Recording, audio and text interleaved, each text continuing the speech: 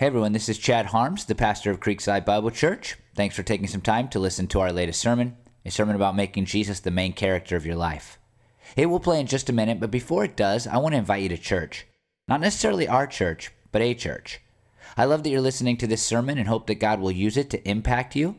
At the same time, sermons are only a part of how God works through a church to impact people. There are a lot of other aspects that God uses big time in people's lives. So again, I invite you to church. If you're in our area, we'd love to have you visit ours. You can find all the information you need to make that happen at creeksidebiblechurch.org. If you're not in our area, I hope you find a church in yours. I know that can be really hard, so if you want help, please don't hesitate to reach out. You can just email us at us@creekside.me and say I'm looking for a church, and we will do our best to help you in that process. I really mean that. We'd love to help you. With that said, I hope that this sermon will help you to learn and live more fully for the glory of God. All right, well, good afternoon, everybody. I'm going to try to be really, really loud at times and then really, really quiet at times because I have been reliably informed by Jerry over there who edits the videos that I am the hardest person to edit because of my inconsistent volume.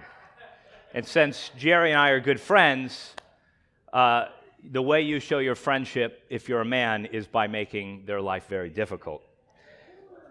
So if you're wondering why I might be whispering at times for no apparent reason, just know it's to make his life difficult. But speaking of difficult, recently, in fact, this is my first school year. If you don't know, I teach Bible. I teach it to middle school, and I teach it to high school.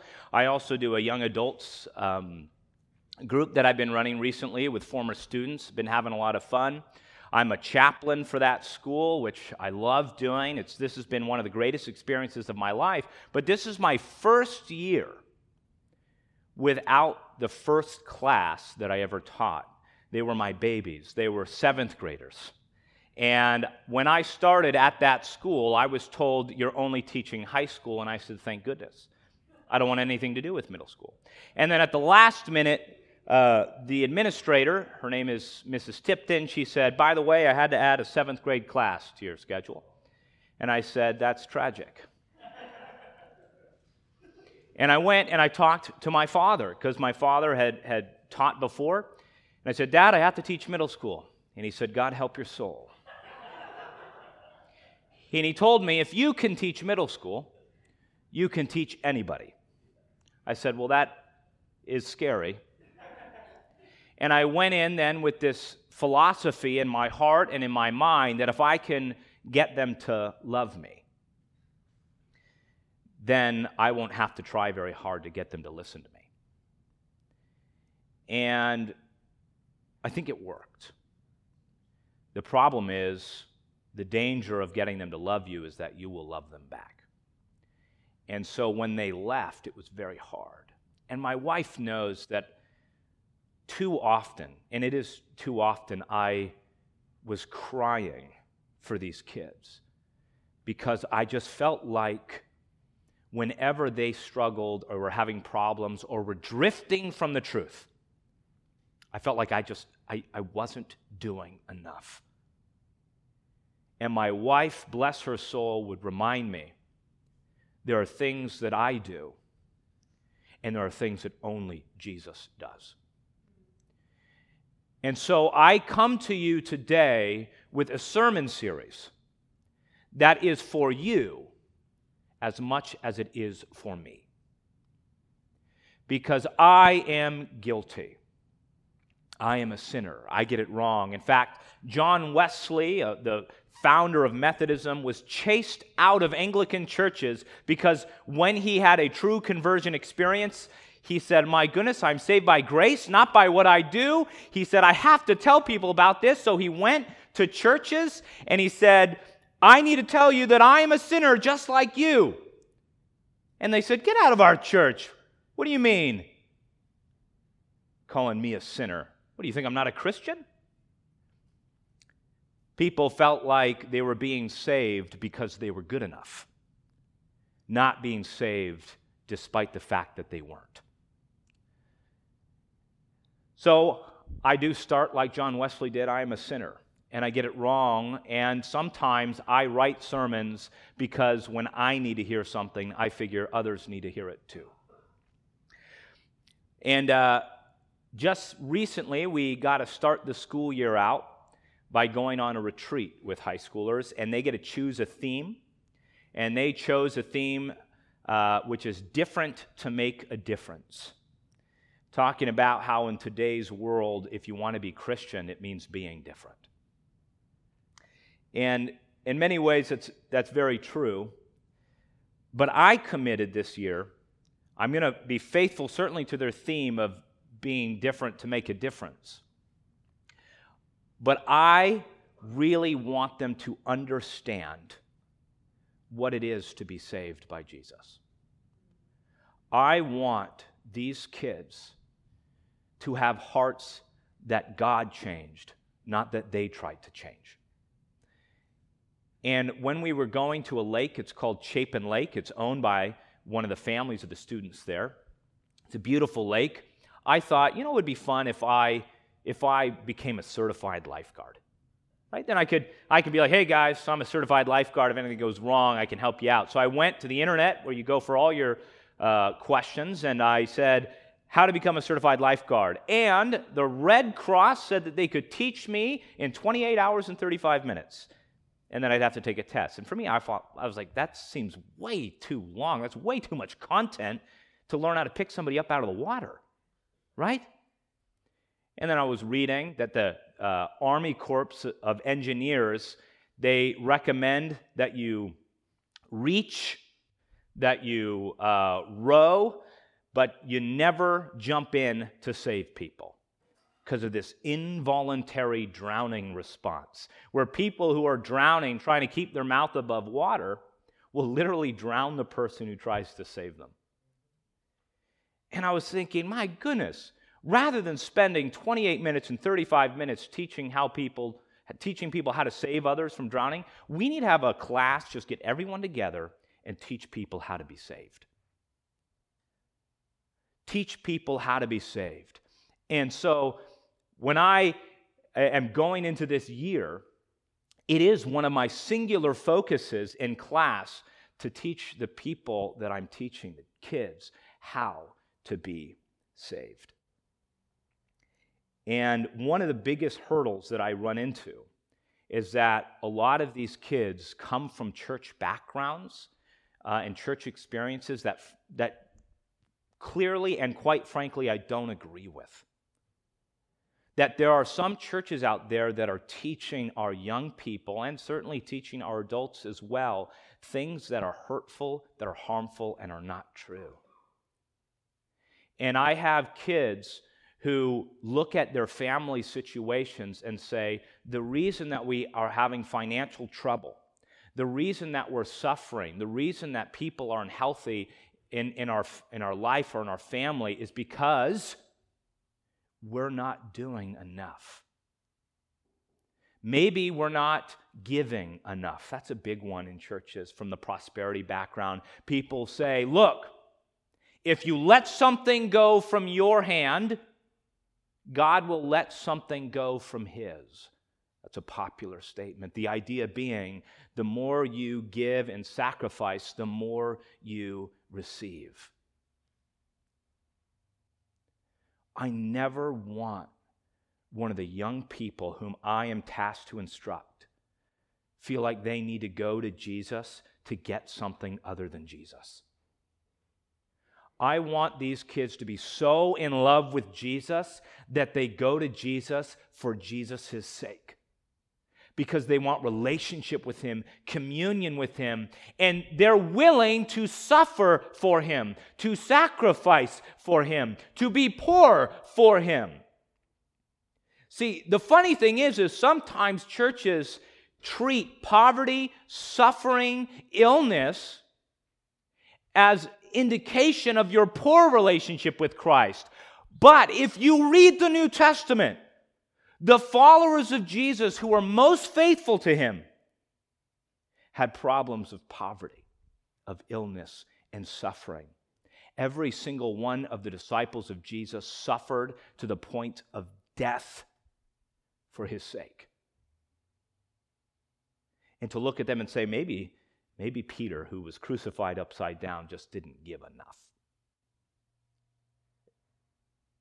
We got it wrong, and churches are teaching the wrong thing. And so one of the ways that I have decided to teach this gospel truth is to revisit some of our old stories. If you grew up in the church, you'll be familiar with these stories. Maybe you'll remember the flannel graphs. Anyone remember flannel graphs? Very good. Yes, that dates me a little bit, but I remember flannel graphs. There were cartoons. My parents had the VHS. I'd watch these on cartoons. But I want to look at 4 stories. Samson and Delilah, Daniel and the lion's den, Jonah and the fish, and Shadrach, Meshach, and Abednego. How many know those stories? Very good. I will go over them again just as a reminder. But let me submit to you that if what the author says in Hebrews 13:8, when he says Jesus Christ is the same today, or the same yesterday and today and forever, we have it up. Oh, very good. That, or as it says in Malachi, I got to say something about this really quickly, because those in the back know. I've been a Bible teacher this is my 7th year now, but even before that, I would always quote, God does not change. And I would quote Micah. And I just realized this morning that it's Malachi. And so I had it so ingrained in my heart and mind. I was even telling them, like, I'm not wrong. I got this memorized. I've been doing this a long time. He's like, I'm here in Micah, and I don't see it. So it is Malachi 3:6, where it says, God does not change, that the gospel truth, the good news of God saving us, is in the Old Testament too. In fact, the Old Testament predicts the good news while the New Testament reveals it in completion. But I want to look at these. And so I want to start with Samson and Delilah. I mean, there's a lot with Samson. If you don't know, Samson is in Hebrews chapter 11, which is where the men of faith are, the people of faith. And it almost seems weird, because Samson seems like a really vindictive, frankly at times terrible person. He gets involved in a lot of relationships he shouldn't be involved in, and sometimes it feels like he's just killing people because he's mad. But nonetheless, God says this is a man of faith. He was obedient to God, certainly when it mattered. Now, if you don't know, it's the first time we ever see the Nazirite vow, which he didn't shave his hair. He was committed to God, and as a result of his obedience to God in that way, he was given supernatural strength. And we get his story in Judges chapter 13 through 16. And he was not just strong, he had a good sense of humor. He often battled people with his wits as well. He had riddles that he would give people. And one time, when he was getting married to a Philistine woman, he wasn't supposed to be getting married. He didn't listen to God in terms of who he should marry. He got so embarrassed at his wedding. You might not know that this was the result of his killing of 1,000 Philistines. He was embarrassed at his wedding, so he's like, all right, I got to blow off some steam. I'm going to kill 1,000 Philistines. That was our man Samson. And we know of his time with Delilah, who was not his wife and who was also a Philistine woman. This whole thing baffles me, just his interaction with Delilah. Because Delilah wants to know the source of his strength. And it says that she was beautiful and that Samson loved her. And so she would use that. She'd say, if you love me, you will tell me the source of your strength. He's like, fine. You need new bowstrings that have never been dried and never been used. If you tie me up with those, I'll be as weak as any other man. And so when he fell asleep, what'd she do? She tied him up with new bowstrings that had never been dried and never been used. And then she says, Samson, the Philistines are upon you. And he wakes up and he rips them off. He's like, where? What did she say? You lied to me. You lied to me. You said you'd be as weak as any of them. Why can't you tell me the source of your strength, you liar? He's like, fine. It's not new bowstrings, it's new rope. You got to do new rope that's never been used, mind you. He falls asleep. What does she do? She ties him up in new rope that had never been used. Once he's tied up, she says, Samson, the Philistines are upon you. He wakes up, breaks the rope. Where? Samson, you lied to me again.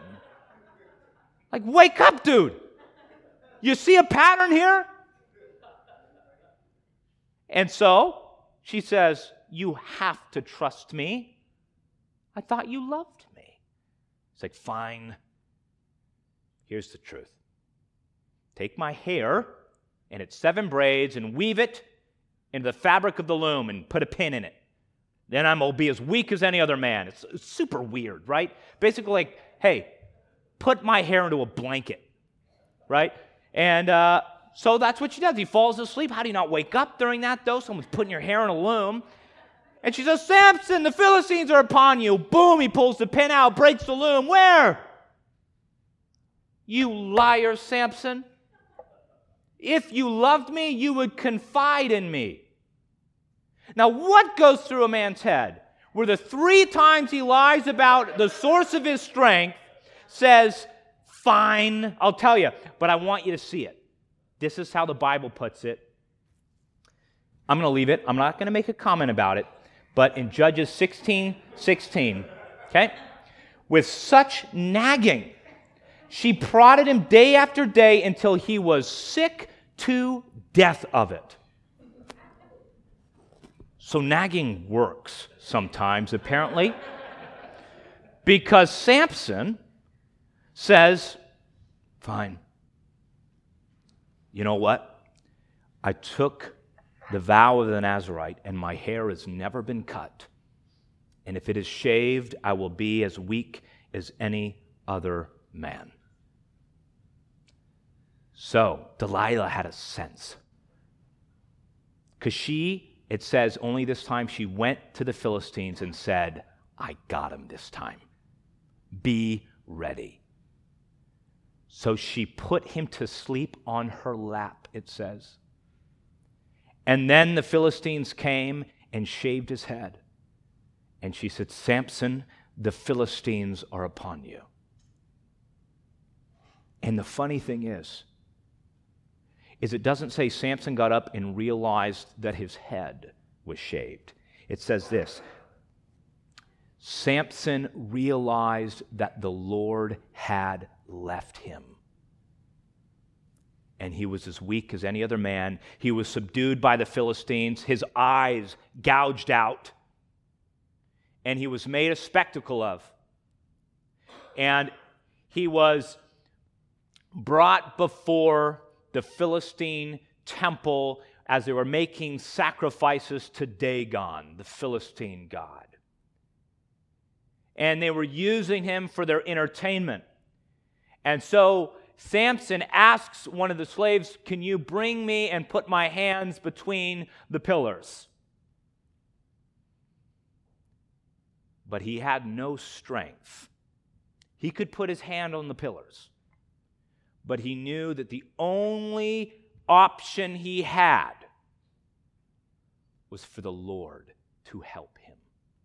Listen, Judges 16:28. Then Samson prayed to the Lord, Sovereign Lord, remember me, please. God, strengthen me just once more and let me with one blow get revenge on the Philistines for my 2 eyes. He could place his hands on the pillars, but he could not return his strength. When Samson was at the end of himself and there was no more room for his own effort, there was only room for God. If Samson wanted help, it could not come from him. It could only come from the Lord. I want you to see that there as we go into this next story. You'll see it here as well. Daniel in the lion's den. If you don't remember Daniel in the lion's den, you'll find it in Daniel chapter 6. But there was the king of Persia. His name was Darius. And he had 120 satraps. And satraps were these administrators that were governors over small regions all throughout the empire. And those satraps, there were 3 supervisors that were over them. And Daniel, this Jewish man, was one of them. In fact, this is an interesting point.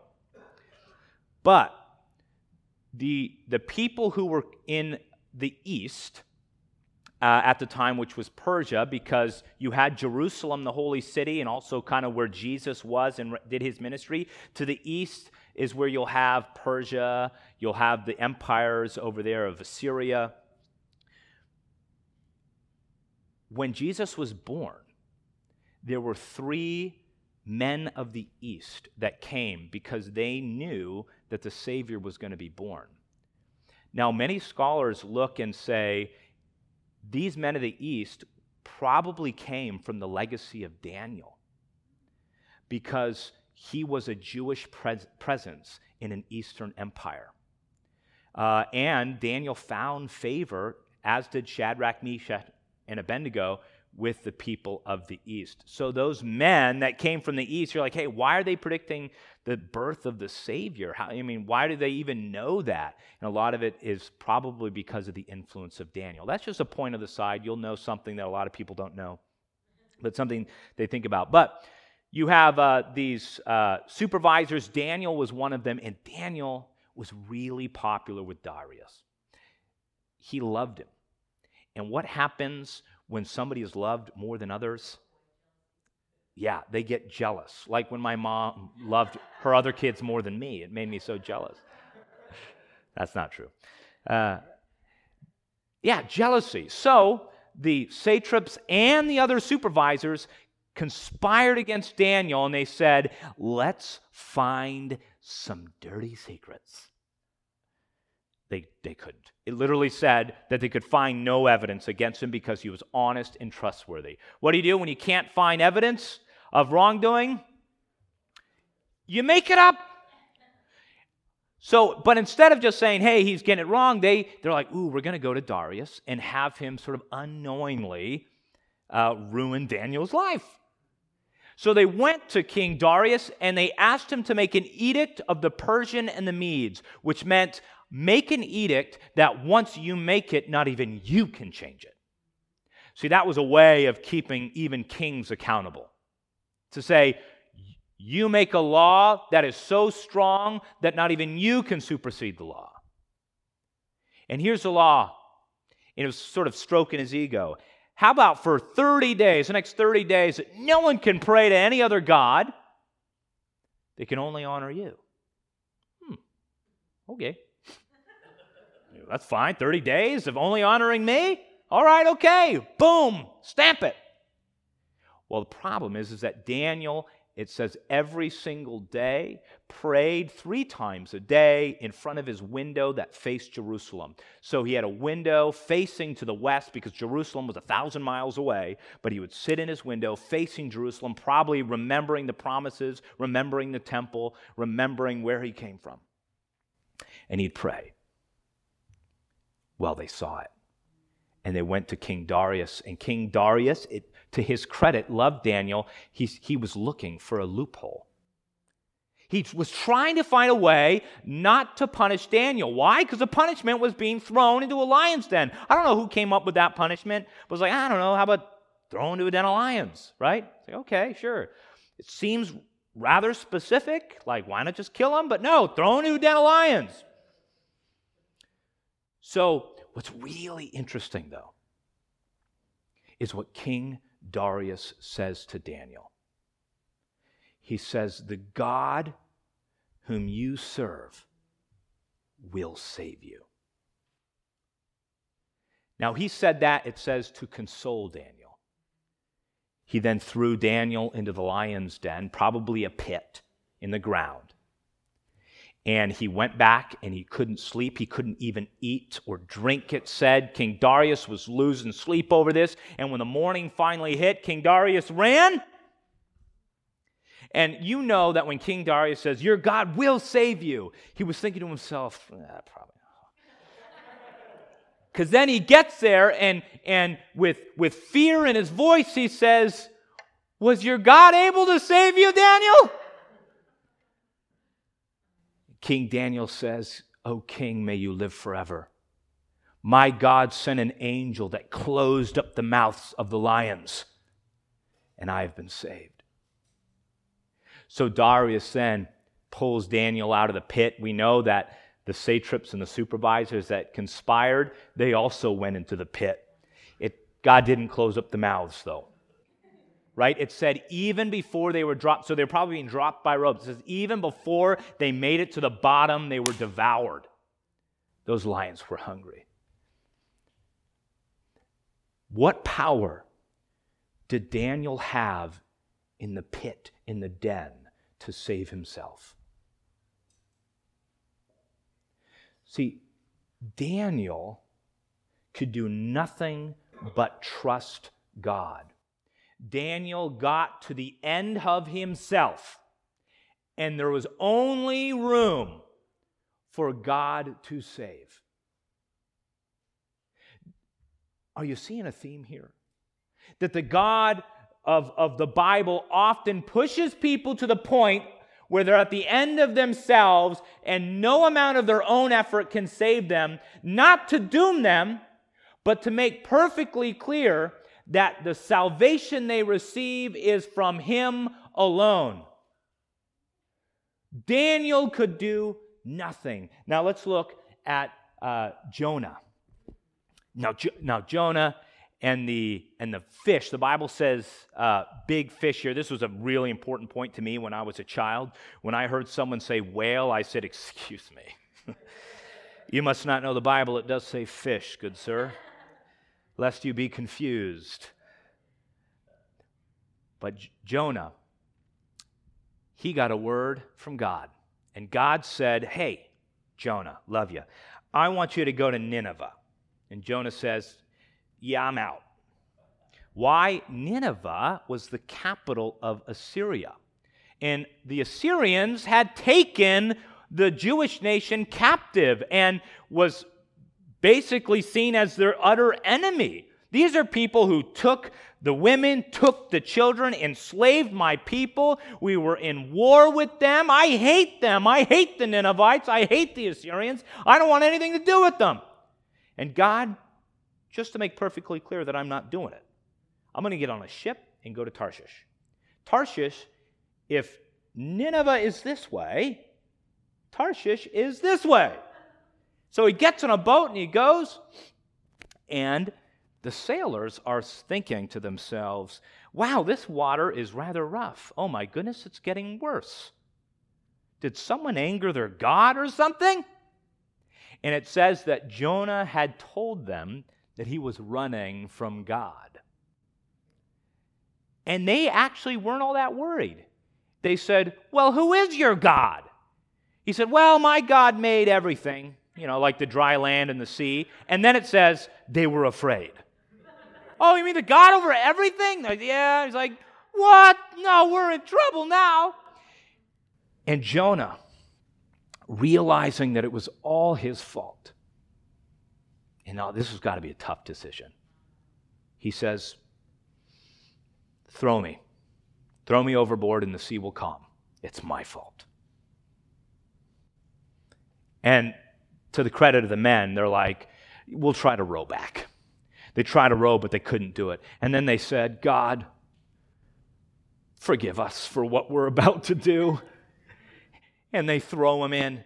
And then it says they made sacrifices to the Lord afterwards. Like, "God, I'm sorry. We probably just killed an innocent man." So they're pleading with this God, and Jonah gets thrown in the water. And Jonah was at the end of himself. What can you do when you're in the middle of the ocean and the sea is raging but die? but it says that God had prepared a big fish to swallow Jonah. Insane. Jonah could do nothing.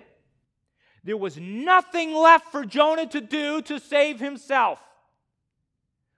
Because the point of the story is not what Jonah did to save himself, but that God saved Jonah. God prepared Jonah's salvation. The last Bible story I want to look at is Shadrach, Meshach, and Abednego. And I end with this story of the four I'm going to do because it presents for us a formula that we need to use for our own lives when we think about God. And Shadrach, Meshach, and Abednego, the story starts, it's actually in Daniel chapter 3, so you'll notice I'm kind of out of order because Daniel chapter 6 was Daniel's story with Darius. But in Daniel chapter 3, Nebuchadnezzar is king. You'll remember that name. And he made a statue that was 90 feet tall, 9 feet wide of pure gold. And I looked it up. That is something like 27 million pounds of gold, which is over $700 billion worth of gold, if I did that correctly, which I don't know. A lot of money, a lot of gold. And so you got to think that Nebuchadnezzar, after something like that, 90 feet, 9 feet wide of gold, he's like, yeah, this is spectacular. I'm going to get all of those people who are in charge of my regions, the satraps, the advisors, the administrators, the supervisors. I'm going to get them all together, and I'm going to say, you like this? Cool, because it says this, then the herald made a loud proclamation, to you, O peoples, nations, and language groups, the following command is given. When you hear the sound of the horn, flute, zither, trigon, harp, pipes, and all kinds of music, you must bow down and pay homage to the golden statue that King Nebuchadnezzar has erected. Whoever does not bow down and pay homage will immediately be thrown into the midst of a furnace of blazing fire. Therefore, when they all heard the sound of the horn, flute, zither, trigon, harp, pipes, and all kinds of music, all the peoples, nations, and language groups began bowing down and paying homage to the golden statue that King Nebuchadnezzar had erected. Now, there were 3 Jews present who were administrators, and that was Shadrach, Meshach, and Abednego, and they didn't bow. And it says that when Nebuchadnezzar found out that these 3 men didn't bow, he went into a fit of rage. And he called them before him. To his credit, he didn't just believe those who told him. He asked them. He said, is this true? That you did not pay homage to my statue? He said, I'll tell you what, we're going to do it again. I'm going to play the instruments, and if you don't bow down, you're going into the furnace. And Shadrach, Meshach, and Abednego reply. We see it in Daniel 3, 16 through 18. It says, quote, we don't need to give you a reply concerning this, but they're going to. Our God whom we are serving, if our God whom we are serving exists, he is able to rescue us from the furnace of blazing fire. And he will rescue us, O king, from your power as well. But even if he does not, let it be known to you, O king, that we do not serve your gods, and we will not pay homage to the golden statue that you have erected. If you didn't see it, this is the formula. This is what I try to teach my kids at school. The heart that I want you to have for God should be in this way. You need to understand God's power. You need to understand that God is able. You need to say, God can save me. You need to believe that God will save me. But even if he doesn't, my God can, my God will. But even if he doesn't. See, we recognize that God is powerful and able. sometimes we don't operate with the faith that he is willing. See, God will save you. But even if he doesn't, you need to recognize it's because his plans are greater than yours. And this formula, I think, is beautiful because their trust was complete in God. It wasn't because I'm able. It wasn't because I'm willing. It had nothing to do with what Shadrach, Meshach, and Abednego could do. It was, look, if you're going to throw us in the fire, we're going to die unless God saves us. That's the only option. And we know from the story that because of the urgency of the command, Nebuchadnezzar is very angry. The furnace then is very hot because they're trying to get it up and going quickly, that the men who go to put them in, they die from the burning flames. It's so hot. And then Nebuchadnezzar, who's watching this, he says, wait a minute. Weren't there 3 of them? I know I was angry, but there are 4 men walking around in there, and one of them looks like a god. And so when they pull them out, they realized that they're not like all singed up. No, there's not even a blemish on them. And Nebuchadnezzar recognizes that their God is great. And in both the story of Darius with Daniel and Nebuchadnezzar with Shadrach, Meshach, and Abednego, the kings are baffled, and they recognize and honor the God that they serve. And it wasn't because Shadrach, Meshach, and Abednego did anything other than trust God. Their trust allowed God to be powerful for them. And sometimes we, and I include myself as I told you at the beginning, we try to do too much on our own. Sometimes I feel guilty, like I didn't do enough for these kids, and my wife has to remind me, like, hey, you got to leave room for God. When you're at the end of yourself, you can give up. You can give up. Or when you're at the end of yourself, you can do what these men taught us. Trust God. Because it's when you're at the end of yourself, when there's no more room for you, that's when the only room that's left is for God. And sometimes when Jesus wants to bring us to his way, he has to make it so that he is the only way. The only way forward sometimes is Jesus. And I want to tell you this study. It's terrible study. But I stumbled upon it, and I say it's a terrible study because it was done in the 1950s when you could just sort of be unethical. But I stumbled upon it because I was watching this video of this squirrel that was swimming in this kiddie pool. And this guy walked out and he was like, oh, there's a squirrel in here. He's like, I'm going to save it. And he goes and he gets a stick and he reaches in, and the squirrel, who's just swimming around in circles trying to find a way out, grabs onto the stick and he lifts the squirrel out and he puts it on the ground, and you think, oh, the squirrel just, booked it. The squirrel just passes out. And the guy's like, are you dead? Did you just die? And then he shakes the stick and the squirrel wakes up and looks around. It passes out. And the squirrel was exhausted. I don't know how long it was treading water, but it had nothing left in the tank. And so I went to Google and I said, how long can a squirrel tread water till it dies? I wanted to know. Like, how long can a squirrel swim for? I didn't find it. But I found a study by Kurt Richter from the 1950s who did a very similar study, but with rats. He got these big old jars of water where the rat couldn't reach the bottom, and he just took a rat and he dumped them in. He got several of them, and he just put these rats in these and watched them swim around for a while until they realized there's no way out, there's nothing they can do to save themselves, and they just die after 15 minutes. They give up, they sink to the bottom, and they die.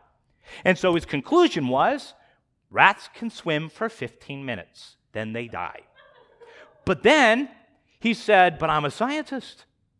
I need further testing. So he put the rats in the water, new set of rats, not the dead ones.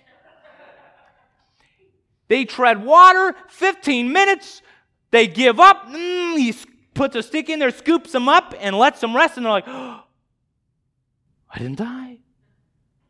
Not because of how good I swam. Something saved me. And so he waited. Then he picked those rats back up and he put them in. He put the rats that had been saved back into the water. And then something crazy happened. On average, the rats swam for 60 hours. The longest of which swam for 144 hours. Not in hopes that they would finally find a way how to get out. They hung on to the bitter end in hopes that they would be saved. Such is the power of hope. See, we have a God who saves us. And when we're clawing the side of our own jars, not able to get out of our situations, when we have issues or troubles or problems, whatever the case may be, when we are at the end of ourselves, we can give up. See, but when we're at the end of ourselves, that's when God shows his power in saving us. We need to hold on. We need to keep enduring. Not because we think we'll finally become strong enough to do it on our own, but because we trust and believe in a God who saves us when we cannot save ourselves. I hope that makes sense to you. I want to talk really briefly. When I was in my undergraduate class at George Fox, I had to read a book. And it was called A Grace Disguised. And it's by a man named Jerry Sitzer. And it was a really hard book for me to read. But we had a really great discussion about it when I was in my undergraduate. And it tells the story of Jerry's life. But he was in love with his wife, Linda. They had been married for 20 years. And Linda loved her children. And she was all about her children. She pretty much exclusively wanted to always be around her children, spend time with her children. And it's by and large because she saw each of her children as a unique gift. After 11 years of infertility, when she finally had kids, like I said, each one was a miracle. So for 6 years after those 11 years, she had 4 children. And she would homeschool the kids. In fact, when she was homeschooling her oldest 2, and they were going over Native American culture. And she thought it would be really cool capstone to their studies to actually go to rural Idaho to a reservation and go and see a live powwow. And so they made a field trip of it. Jerry and the 4 kids, and Linda, and also Jerry's mother, Grace, because she had come to visit, they all hopped into a minivan on a Friday afternoon, and they went to rural Idaho to enjoy this powwow. Now, they had planned to meet for dinner with some of the tribal leaders. And so when they got there, they met with these tribal leaders, and they got to kind of tell them a little bit about the culture, the things that they were trying to do at the reservation, all the progress they had been making, but also some of the problems. And one of the major problems that they discussed was the abuse of alcohol within the tribes and how that was sort of undoing and undermining a lot of the work that they were going towards. But after the dinner, they went to the powwow. It was a small gymnasium. And the powwow was already underway. If you don't know, that's where they do a lot of traditional dancing and chanting that the tribes would do. And so the tribal leaders sat with them and explained to them what each song meant or what each dance meant, what was going on. But one that really stuck out to Jerry was they did a really slow one that is actually a song of mourning for someone who had recently died. And it really struck a chord with him. But after about an hour of this, they invited the two youngest. It was two youngest girls, Catherine and Diane, invited them up to dance. And so they went up and they danced and enjoyed. And you know, this went on for a while until about 8:15, everyone was tired.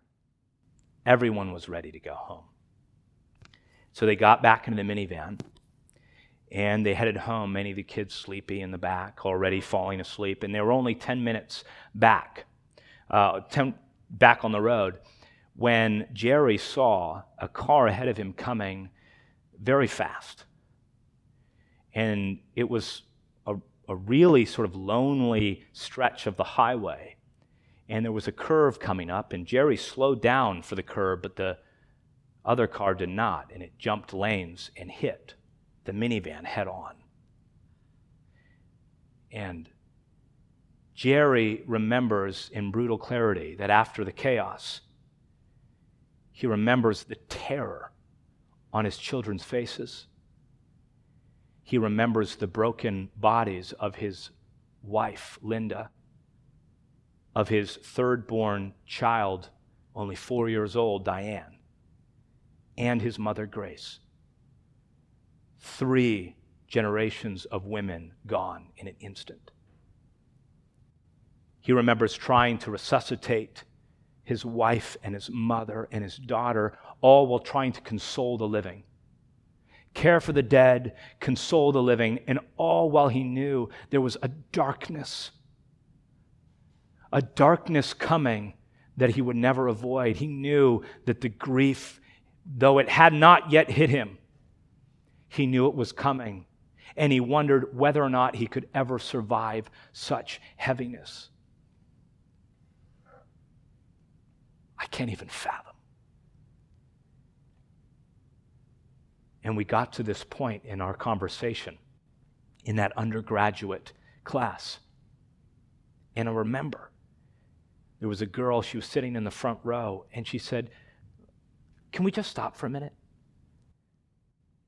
She said, "How could anyone ever come back from that, let alone see God's grace in it?" Remember, this book was called A Grace Disguised.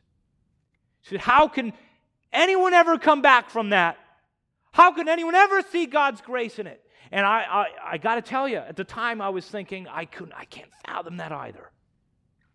And my professor responded in this way, and I only appreciated it later. He said, "With man, it is impossible, but with God, all things are possible." I didn't realize that he was quoting Jesus in Matthew chapter 19, verse 26. See, when Jesus was talking to a rich young ruler, and the rich young ruler said, "What must I do to be saved?" Jesus talked to this guy and made it seem pretty evident that it was impossible for him to do anything to be saved. So much so that the disciples responded, "How then can anyone be saved?" And that's when Jesus said, "With you it's impossible. But with God all things are possible." The whole point of the gospel is that you can't do anything to save yourself. We can ask, what do saved people do? But we cannot ask, what do you do to be saved? God saves us only. And in our own lives, when we feel hemmed in, when we feel like we're at the end of ourselves, when we feel like we're that rat swimming around, realizing with brutal clarity that there's nothing we can do to get out, that's not an opportunity to give up. That's an opportunity to trust Jesus. And it's hard. And I teach my kids this all the time, that the Jesus way is narrow and difficult. It's not about not suffering. In fact, Sometimes the way of Jesus is suffering. And when we get to the end of ourselves, that's when the only thing left is Jesus. And that's what I want us to see at the beginning of this series. That we need to get to a point of our lives where we stop seeing ourselves, any part of ourselves, as the solution, and start seeing only Jesus. Please pray with me. Lord, I just thank you that you are a God who works miracles. God, I pray that we would be people who don't look to ourselves to solve our problems, but look to you. God, that we would be people who would rely on your salvation that you give freely by grace, not by what we do. God, that the only thing we can boast of is you. That you do it all. I pray that we would be people who trust you when it is difficult. We would be people who endure, not in hopes that we would become strong enough, but in hopes that you would be our strength alone. God, I just thank you that you are a powerful God who is able. I pray that we would have the faith to know you are willing, God, and I pray that we would have the trust to have in you even when you do not show up in the ways we think you ought to.